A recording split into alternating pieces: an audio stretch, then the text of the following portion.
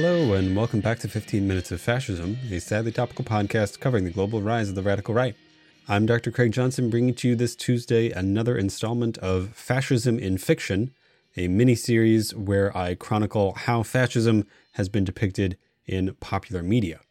This week, I am talking about 2009's Inglourious Basterds, which is spelled with an E.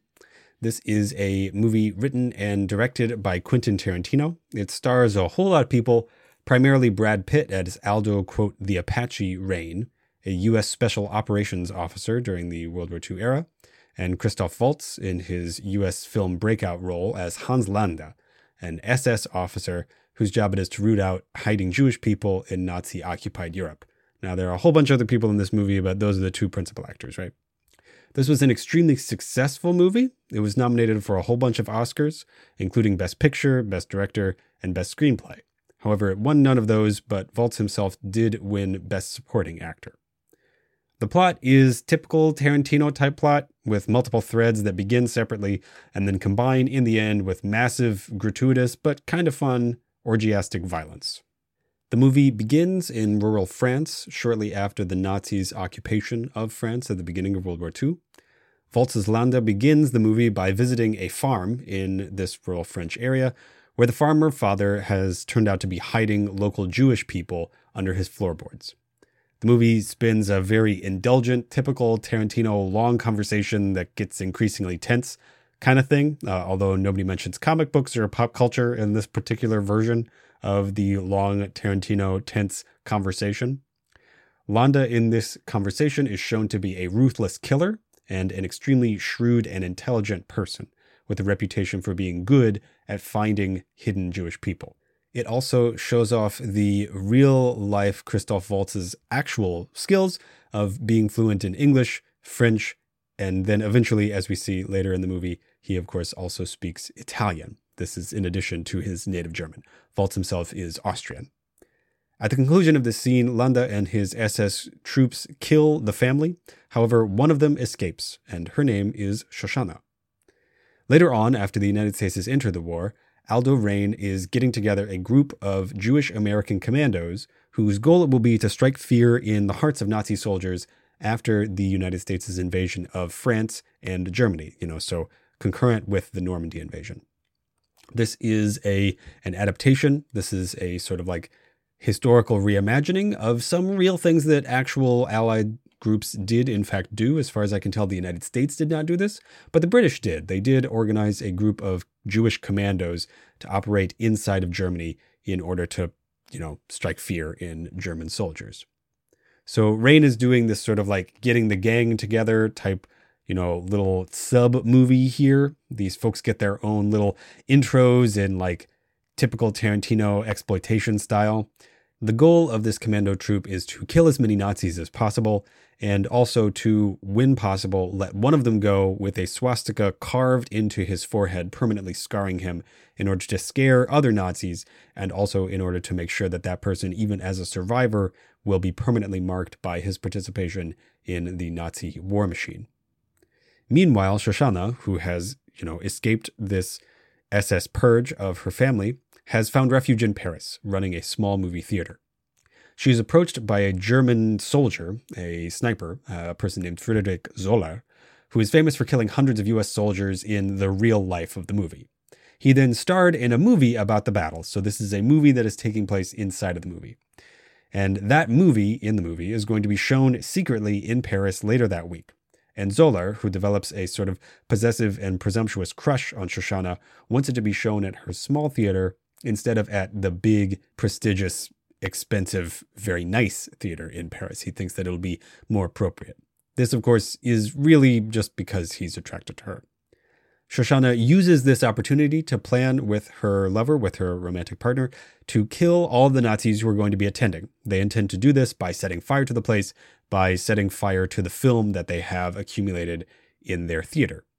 This, however, is not until after she has met Hans Landa again in another very good, tense, talking scene. These are the sorts of things that Tarantino is the best at writing. Meanwhile, again, a team of British commandos, who are led by Michael Fassbender, are planning to sabotage this premiere. So they know about this premiere. And they're going to do it with the help of a fictional German film star named von Hammersmark. They, however, get found out in the movie's other big, stressful people talking to each other with implied guns and danger scene. This is a scene that occurs in a subterranean basement. In the conclusion of this bit, everybody dies. All of the German commandos die. All of the British commandos die. The people who are planning on sabotaging this film premiere, they're all killed. The only person who survives is the German film star. And she is rescued by the US commandos, who are sort of working with these British commandos as essentially an escort, trying to get them into this film premiere. The US commandos accuse the German film star of having sabotaged this intentionally. She says that that wasn't true, and instead that she was really, really trying to make this go forward because she has learned, and this is when we learn, that it's not just that German officials are going to be attending this film premiere. In fact, the entire German high command is going to be there, including Adolf Hitler himself. And so in light of this, despite the fact that the plan is completely ruined and there's absolutely no way that they can get in there undetected, the US commandos, led by Brad Pitt's Aldo Raine, are going to infiltrate this film premiere. However, of course, unlike Michael Fassbender, Brad Pitt does not speak German, and none of the other actors that Tarantino has got to play this part speak German. And so instead, they decide that they're going to pretend to be Italians because, of course, the German film star says, like, well, Germans don't speak Italian. Don't worry about it. You don't have to worry about that. Nobody here speaks Italian. You can just pretend to speak Italian. It's going to be perfectly fine. They get to the film premiere and we get this, like, sort of funny little scene where they all meet Hans Landa as the leader of the security of this event, and they introduce themselves as being Italian. And Hans Landa, of course, immediately launches into a very erudite speech in Italian, welcoming them and asking them about their film life and stuff like that. The Americans, of course, being Americans, can't speak any Italian whatsoever, except for, like, goodbye and thanks and stuff. We get some delightful Brad Pitt fake Kentucky, fake Italian accent speaking as Hans Landa erupts into uproarious laughter as he realizes what's happening. And this is where the movie enters a sort of like double-cross, triple-cross territory. The U.S. commandos prepare for their part of this raid. They're going to plant a bomb under Hitler, and they're also going to get a bunch of commandos into the building with machine guns and shoot as many Nazis as possible. Meanwhile, Shoshana, unbeknownst to the commandos, is planning on closing the doors, locking them, and setting fire to the building. Meanwhile, unbeknownst to everybody, Hans Landa knows that everybody is planning these things and is going to intentionally let these plans come to fruition. Landa imprisons Aldo Raine and some of the other people who are working with the United States commando people, and he says that he can see the writing on the wall. He says that he can see that the Germans are going to lose, and he wants to make a deal. He wants credit for their victory. He wants to get credit for killing Adolf Hitler and the rest of the German leaders. And in exchange, he wants, the Congressional Medal of Honor and a bunch of other stuff. Lieutenant Aldo Raine says, yeah, sure, that's fine. That seems like a good deal to me. So both plans essentially set off. Both plans to kill the Nazis happen. The commandos who remain in the theater shoot up the place because Hans Landa doesn't make a call to tell any of the German security about them. They shoot up the place starting with Hitler. At the same time, the theater does catch fire because Shoshana and her partner have set this fire. Meanwhile, the romantic subplot concludes as Shoshana and Zoller kill each other. This is the real cathartic, violent heart of the movie. We get long scenes of Nazis running around and being shot as a Holocaust victim laughs big on screen in front of them as she burns down the building. Meanwhile, we get a lot of close-ups of Jewish American soldiers machine gunning Hitler directly in the face. And by close-ups, I mean like there are extreme sort of goofy prosthetic close-ups of a Hitler face exploding with machine gun bullets. The conclusion of the movie is that Landa and Raine do eventually make it into Allied territory, where they switch roles as prisoner and captor. Landa surrenders to Raine the moment that they cross over the U.S. line. Raine and the other U.S. commandos then proceed to capture Landa, like for real though, and carve a swastika into his forehead because he is, of course, just another surviving Nazi that they believe needs to be reminded of his crimes for the rest of his life. This movie was extremely well received and well reviewed, both by audiences and critics. It did extremely well in the box office, and like I said, was nominated for a bunch of Academy Awards. It also did very well on the film circuit. A lot of critics, though, criticized the movie for what they called, quote unquote, turning Jews into Nazis. This is a quote that appears in a lot of reviews of this film. Apparently what they mean by that is that the movie is about Jewish revenge against Nazi violence.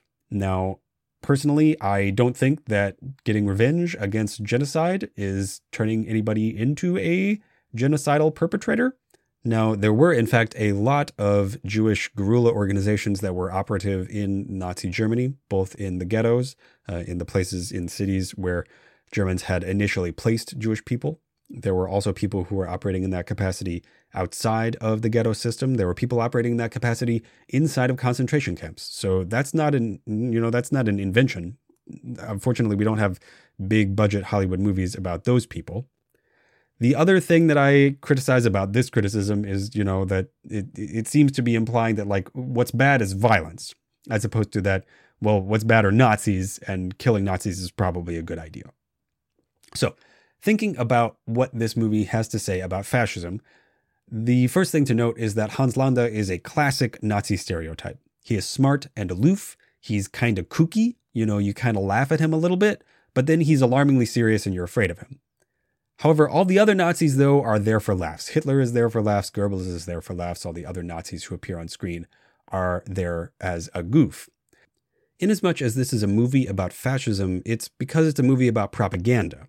Remember that the framing device of the movie is that there is this Nazi propaganda film being made, this film within a film, and that it is the production of this propaganda that is the downfall of the Nazi regime. It's their desire to imagine, their desire to pretend about their history and about their past and their events. It's that desire to make believe that ultimately kills them, right? And literally kills them. It's their desire to recast their past in this glorified way. That's what gets them, right? And in that sense, this movie has a lot of interesting things to say, and I don't think that they're particularly flattering things to say about how the Western world remembers the Holocaust and the Nazi regime in general. This is a propaganda film, too. It is a big budget reimagining about what if things were different, and not just different, but incredibly cathartically better. This movie imagines a world in which the United States stopped the Holocaust by killing Adolf Hitler on purpose. This is not what happened, as a reminder. Most Holocaust sites were liberated and stopped by Soviet soldiers, because most of them were in Eastern Europe. Auschwitz is the one that people in the United States remember because it's the one that happened to be the farthest west. It's the one that U.S. soldiers got to. The Soviets, of course, have an extremely complicated relationship with the Holocaust. They participated in anti-Jewish pogroms themselves. So, papering over this extremely complicated story, this movie gives us a propagandized, reimagined version that is a cathartic image of World War II and World War II politics and events. It gives us a sort of like spiritual out, right? It lets you leave a movie that is fundamentally about the Holocaust feeling triumphant and good. The feeling that you're supposed to leave this movie with is like, yeah, we showed him, we showed him what's what. And that is a very complicated thing for a director or writer or just a film in general to want the audience to come away from a movie thinking and feeling when this movie is about the Holocaust. It's about Nazis and it's about, fictional people. This is not what happened. If this was a movie that was about people who gave their lives fighting the Nazis, it would be reasonable to be like, oh yeah, well, you want the audience to leave the movie feeling solemn, but also feeling like these people gave their lives fighting the good fight. But that's not what this movie is about. It's not even fictionalized versions of real events. It's a cathartic, propagandistic fantasy. And I don't think that we're ready for fantasies about how to defeat Nazis because as a culture, especially in the United States, we barely understand them at all. And we certainly don't understand the nature of the fight against them or even why the United States participated in it in the first place. All right, that was 15 Minutes of Fascism, a sadly topical podcast covering the global rise of the radical right. I'm Dr. Craig Johnson, thanking Sleepy Kitty Arts and Sleepy Kitty Music for our intro, outro, and graphics. If you enjoyed the podcast, please like, share, and subscribe. Please leave a review on whatever it is you're listening to this on. If you want to help me out, check out my Patreon at patreon.com/15 minutes of fascism. That's 15 minutes of fascism spelled out and all one word. That's also where you can reach me on Gmail, 15minutesofascism@gmail.com. I'm also on Twitter at Hist of the Right. That's HIST of the Right, and Fascism15. All right, thanks very much, and I'll talk to you Thursday.